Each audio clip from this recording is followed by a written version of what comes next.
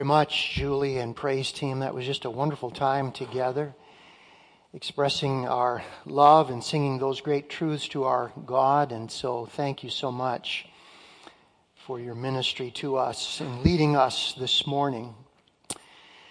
Well, I'd like to begin this morning with this series of questions, and I wonder if you know what the answer is. What chapter of the Bible has the greatest concentration of verses on the Holy Spirit? An average of one mention every 2 verses, a total of 21 times in one chapter. Now, would you say the answer with me this morning? Let's say it together. It is Romans 8. In fact, the Holy Spirit is named only 4 times in the first 7 chapters of Romans, but named over 5 times as much in Romans chapter 8. Now, I know it's early, but we at least should say wow. Can we say wow together? All right, wow. Now, what this does is it tells us the subject of Romans chapter 8. The subject is very, very clear. What does the Holy Spirit do for us? Now, it's very interesting how Romans chapter 8 unfolds. It starts with no condemnation. It ends with no separation. And in the middle is no defeat. And of course, all of this is the work of the Holy Spirit, who is the one who brings us into these blessings. Now, because of this, there are some who have called Romans 8 the greatest chapter in the Bible. Others have said it is the chapter of chapters for the life of the believer. And one Bible teacher said if the Bible were a ring and the book of Romans were the precious stone, then Romans chapter 8 is the sparkling point of the jewel in that precious stone. And so this morning, as we begin, we're going to begin looking at what does the Holy Spirit do for us. Let's take our Bibles and open to Romans chapter 8. You may want to take the chair Bible in front of you this morning as the Lord may lead you. And turn to that wonderful chapter, and as we begin, let's just take a moment and pray. Father, we began by singing a song about the triune God and about the Holy Spirit and the place that He has in your wonderful work of salvation. And Lord, to understand Him and what He does is to understand how the Christian life works and how we are to live it. And so this very wonderful and significant chapter is so beautiful as it unfolds this to us. Thank you, Spirit of God, that you are present today as our teacher. And you can take the things of Christ and you can show them unto us. Be pleased to do that now for Jesus' wonderful sake. Amen. As we open Romans chapter 8, the first thing that we see that the Holy Spirit does is He puts believers in Christ Jesus. And I want you to look with me at verses 1 and 2 and notice how this is stated. There is therefore now no condemnation for those who are in Christ Jesus. For the law of the Spirit of life has set you free in Christ Jesus from the law of sin and death. Now you will notice in the opening 2 verses this phrase twice, in Christ Jesus. And verse 2 makes it very clear that it is the Holy Spirit who has put us in Christ Jesus. Now that little preposition in, which can easily get lost as we read these two verses, is very, very important because it often has the meaning of a close personal relation. So that one person is put in a close personal relation with another. In this case, the Holy Spirit puts us in close association with the Lord Jesus Christ. Now, what we would call this, and we are all familiar with saying this, is we have a personal relationship with the Lord Jesus Christ. Sometimes in the Bible it is called being put into a new realm where Jesus is now the controlling influence. And so the Holy Spirit puts us into relationship to Christ so that we benefit as a believer from all that the Lord Jesus has done for us. Now the Bible calls this great work of the Holy Spirit the baptism of the Holy Spirit. Let me ask you to read with me perhaps the key text on the baptism of the Holy Spirit in 1 Corinthians 12 and verse 13. Let's read it together. For by one Spirit are we all baptized into one body, whether we be Jews or Gentiles, whether we be bond or free, and have been all made to drink into one Spirit. Now, notice two ministries of the Holy Spirit. Number one, He indwells every believer. That's the figure of drinking. And number two, He joins us to the body of Christ. That's the figure of baptizing. And what happens in this great work is we enter into a personal relationship with the Lord Jesus Christ and also with His church. And since we are now in that relationship, everything Jesus did for us is now ours. Let me ask you as you look at the verse, how many Christians have experienced these two works of the Holy Spirit? How many? All. Did you see that? The word all is twice. If you are a believer here today, this includes you. You have been put into Christ Jesus. And because you have everything flows from this relationship. How wonderful this is. Now, as we continue to notice then, the Apostle Paul says, because the Holy Spirit has done this for us as believers, there are some results of this work of the Spirit.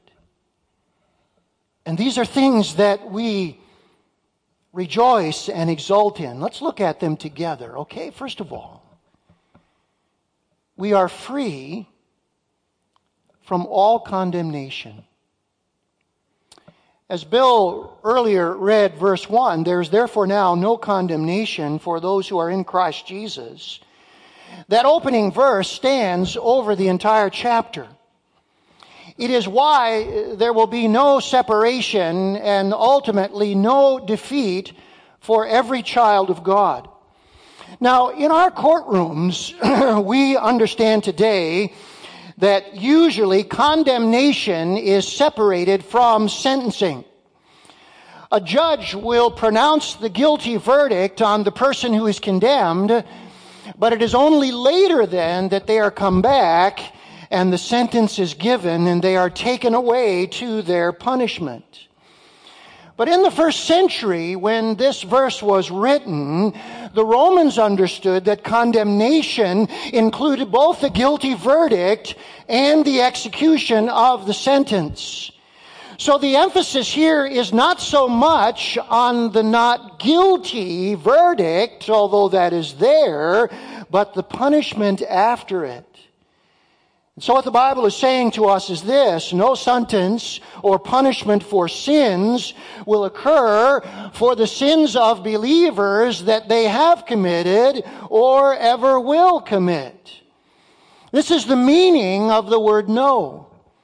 In fact, it is very direct and very dynamic and very emphatic. There is no verb actually in the original language, so it simply begins, no condemnation, period, period.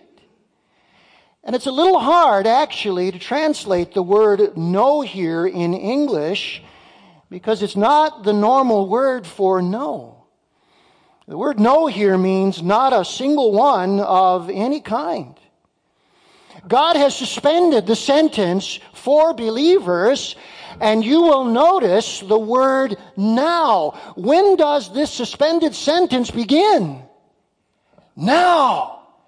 The sentence is suspended now. One pastor has said this, not only is the Christian not in a state of condemnation now, we never can be, it is impossible. That's what God is saying to us.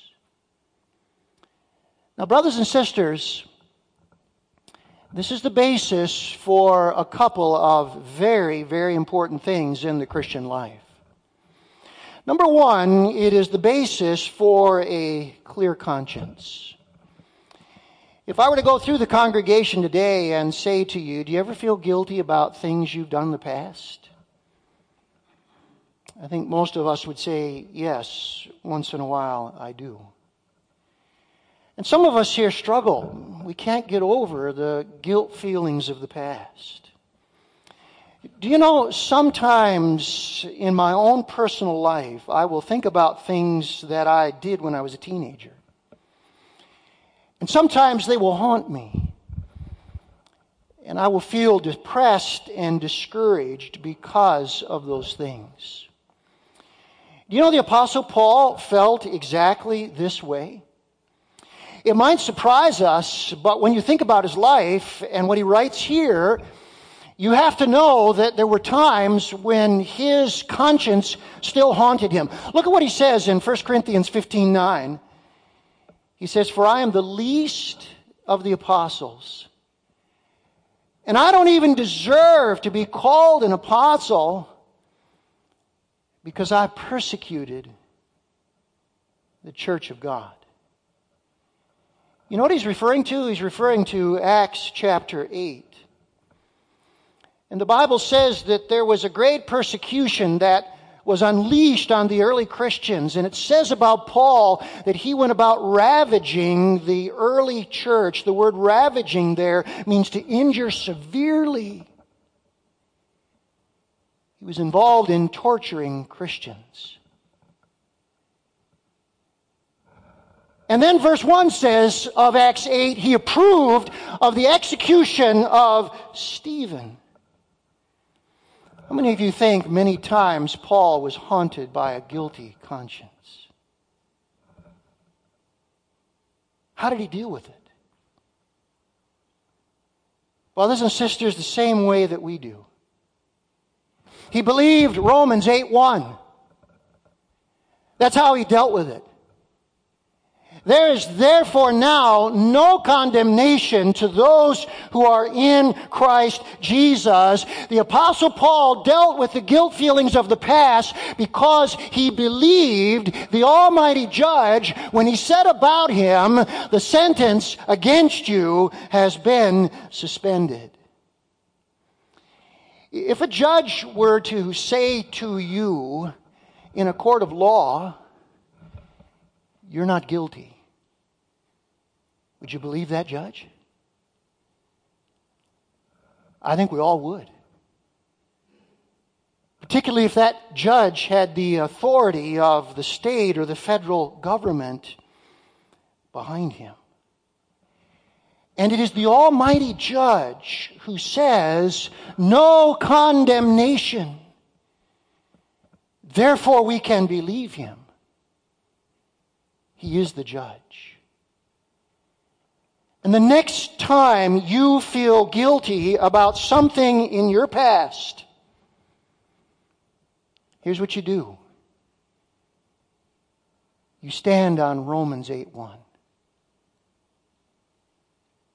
You say there is therefore now no condemnation to those who are in Christ Jesus. It is what you have because you are in Christ. Now notice how Paul continues to develop this, and I want you to notice the second thing that we have being in Christ is we are given the work of the Father because of the Son. We are given the work of the Father because of the Son. Now look with me at verse 2. For the law of the Spirit of life has set you free in Christ Jesus from the law of sin and death. For God has done what the law, weakened by the flesh, could not do by sending His own Son in the likeness of sinful flesh, and for sin He condemned sin in the flesh. Now I want you to notice here, as you look at verses 2 and 3, that the work of God the Father and the work of God the Son are now brought in next to the work of God the Holy Spirit. You cannot miss this relationship. And we say, why is this the case here? Why in a chapter about the Holy Spirit is now the work of the Father and the work of the Son brought in? Well, let me give you, I think, the best answer I could ever find from the great Bible teacher J.I. Packer in his classic book, Knowing God. Listen with me to what Packer says about this. It is so helpful for us today. God is triune. There are within the Godhead three persons, the Father, the Son, and the Holy Ghost. And the work of salvation is one in which all three act together, the Father purposing redemption, the Son securing it, and the Spirit applying it. Now that's exactly what we're seeing here. The Spirit applies to believers what the Father, because of the Son, has accomplished. Notice how verse 2 starts with the word for, which means because. Why is it that the Spirit has put us into Christ where there is no condemnation? Well, it's because of what the Father and the Son have accomplished. Now, what I want us to see this morning is this little diagram and how the work of the Father and the Son line up with exactly what the Bible says here. And if you are a believer today and you are in Christ, then everything that is said here is true for you. And it is the reason why there is no condemnation. Now let's start with the Father, and notice the Father planned salvation. Did you notice verse 3 says, God sending His own Son? Remember how Jesus said the Father sent the Son into the world. He planned our salvation. So that's where it began. Now let's go over and look at the work of the Son. He had to become incarnate as the God-man. And you will notice verse 3 says that He came in the likeness of sinful flesh. And we know that when He took on flesh, He became the God-man, the incarnate one, God and man in one person. But then notice how this passage tells us He remained sinless because He was in the likeness of sinful flesh. He was like us in every way except one way. He was free from sin Himself. And then notice that He made an atonement It says, coming in the likeness of sinful flesh, he came for sin. That's an expression that refers to a sin offering. It means when he offered himself, he atoned for or satisfied the wrath of God against sin. He paid the price. And then notice the result of this is redemption. Verse 2 says, we have been set free in Christ Jesus. He redeemed us from the bondage of sin by that payment of a price. And now notice, to cap it all off, the resurrection. Look at verse 11 for just a moment. If the Spirit of Him who raised Jesus from the dead. You know, this is one of the few places in all the Bible where it says the Holy Spirit was involved in raising Christ from the dead. Why? Because that same Spirit is going to give life to our mortal bodies. Now let's go back over then to the Father. Because of this, He justifies all who place their faith in Christ, because notice at the end of verse 3, He condemned sin in the flesh. On the cross, He pronounced sentence against it, condemned it in Christ, and therefore condemned it for us. And then notice, this includes His sanctifying work, because verse 2 says, in sending the Spirit, He's the Spirit of life, who sets us free from sin, which leads to death. I wonder, as you look at this morning, how many think this is a pretty good summary of the gospel? Huh? Is anything left out? Is there anything that is absent? That the gospel of the grace of God does for us? And all of this belongs to us because the Spirit puts every believer in Christ. Perhaps you may know that in the U.S. Constitution, there's an amendment that says no American citizen will ever be subjected to double jeopardy. Anybody know which amendment that is? Aren't you glad you came this morning? It's the Fifth Amendment. And look at what the Fifth Amendment says is your right as an American citizen that an individual cannot be tried twice for the same crime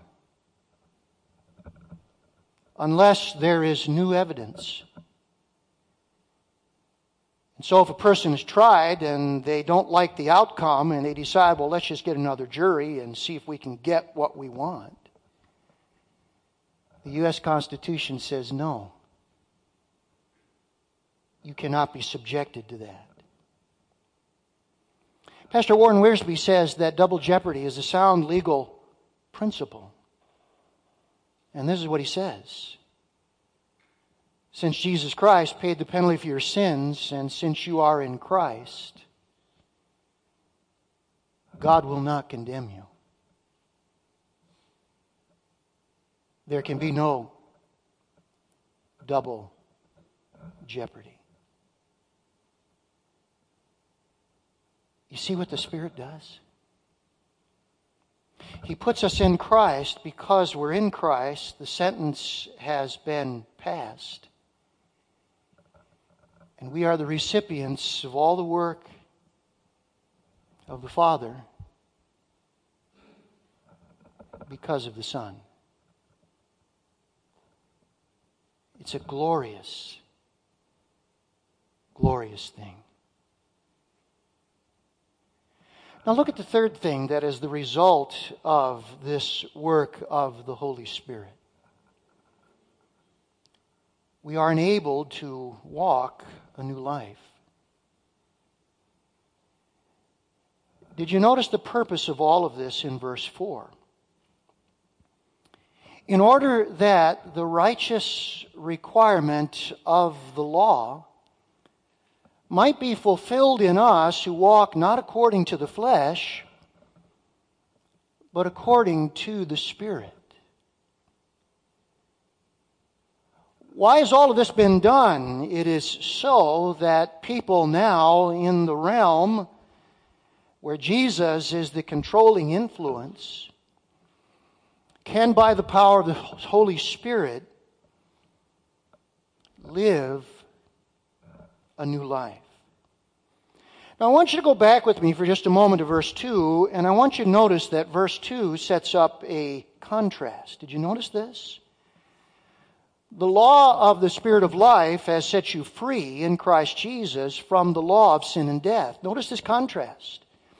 There's a contrast between the law of the Spirit versus the law of sin. Now, in both cases, law here means a ruling authority or an operating power.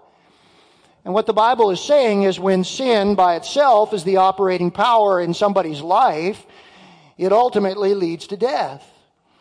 But when the Holy Spirit is the operating power in somebody's life, it leads to life. It leads to a new way of living. Now, when two operating powers butt heads, one has to give way. So the power of sin has to give way to the power of the Spirit. But I want you to notice here, while this is a certain and new walk that every believer will be in, it is not a perfect walk, as we learned from Romans 7. The word walk, which we're going to see a little bit later as Paul develops this concept, implies a new direction. And so when we walk in this new realm that we've been placed into, we now have a new direction. But how many of you think the average person stumbles once in a while when they're walking? I heard that, yeah. Yeah. Of course. Do Christians stumble and sin? Yeah, we do. We do. If you're a Christian here today and you've stumbled and sinned, you can read the end of Romans 7 and you can say, that's what happened to me. I stumbled and sinned. But there's a big difference between stumbling and not following at all, isn't there? There's a big difference.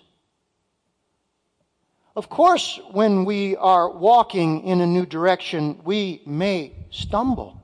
Of course we will. The Bible says that. But there's a difference between stumbling and not walking at all. And what the Apostle Paul is telling us here is the power of the Holy Spirit is so great when it comes into our life that even though there is continued stumbling,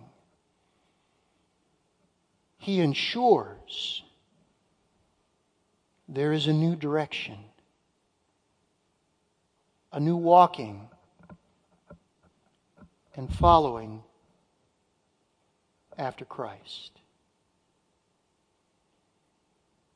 If you're here today and you've stumbled recently, this should be a great encouragement to you. Because to stumble does not mean that you're not a Christian. And God has made provision for your stumbling. But the question is, are you getting up again and continuing your walk towards Christ? And if you are, that's the evidence of the Holy Spirit. And you can take great encouragement from it. Last Monday, Ellen and I were moving around a lot of furniture. We Wanted to take the bedroom set from downstairs up to the upstairs, and the bedroom set from upstairs down to the downstairs, and their queen-size beds and all of that. There were some things from the garage that we were bringing in. And you know how this works, don't you, when you're doing this with your wife and it's several hours. And by the time we were done, I said to Ellen, honey, how many sins do you think we've committed here in the last few hours?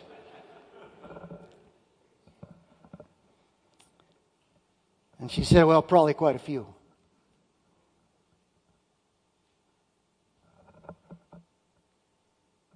And you apologize to one another.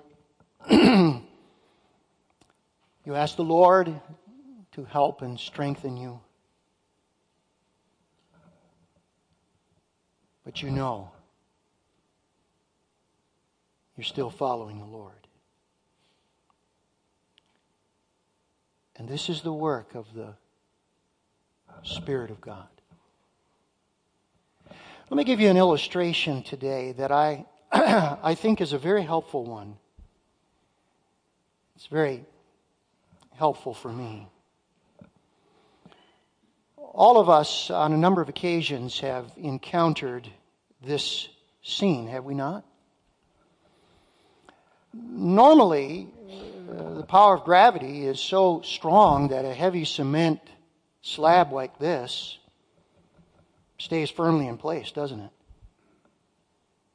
I mean, you stand on a heavy cement slab like this on a sidewalk and it doesn't move. Why? Because the power of gravity is so great. But somebody planted a little acorn nearby, didn't it? And that little acorn sprouted a life, didn't it? And that life grew into a mighty oak tree. And the power of the life in that tree is so great. Look at it. It overcame the power of gravity. And it lifts up the cement slab. That's what the Holy Spirit is like in believers. The power of His life overcomes the power of sin. And we begin to walk in a new way. The Holy Spirit ensures that we will walk in that new way. Though no one will ever walk perfectly. And this is the heritage of the believer in Christ. The Holy Spirit puts you in Him. You are free from all condemnation. You are the recipient of the work of the Father because of the Son. And despite your continued imperfections, you will follow in a new way. What does the Bible call this? Grace, doesn't it? The Bible calls this grace. And let's bow together and thank the Lord for it.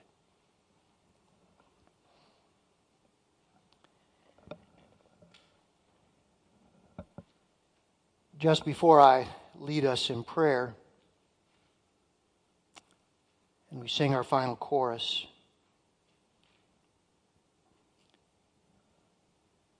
has the Holy Spirit put you in Christ? And are you sure that He has? And if you have any doubt, now is the time to settle that doubt.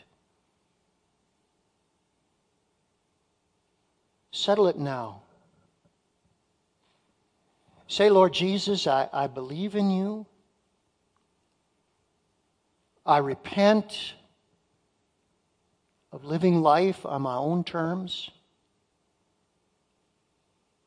I cast myself upon your mercy, and by faith, I invite you to be my Lord and Savior. And I will claim the promise of your word that the Spirit of God will put me into relationship with Christ, and my new life will begin.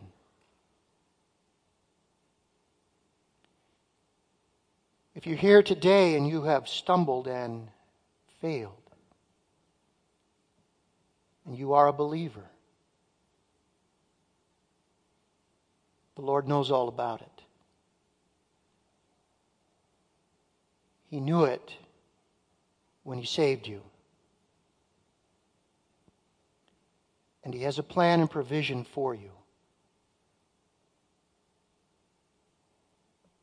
And He says that He will cleanse you of that. And He asks you, if it's harmed somebody else, to get it right with them. And then claim by faith the Holy Spirit is still working, and He is taking you on the path. Old things have passed away. New things are coming. And let Him cleanse you. Let Him give you peace. Rest in the great truth. There's no double jeopardy for those who are in Christ Jesus. And be blessed and encouraged today.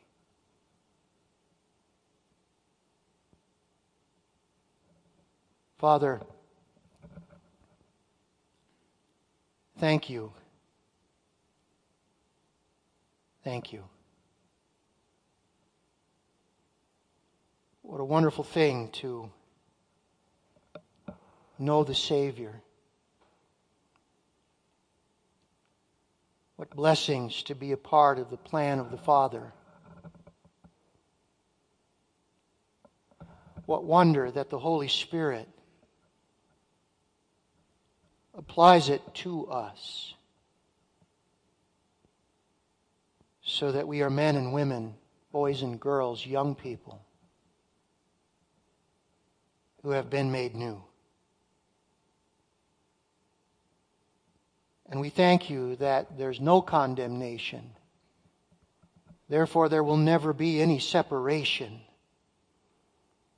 And in the middle of those two things, there is ultimately no defeat. And we love you and thank you and live for you. In Jesus' name, amen.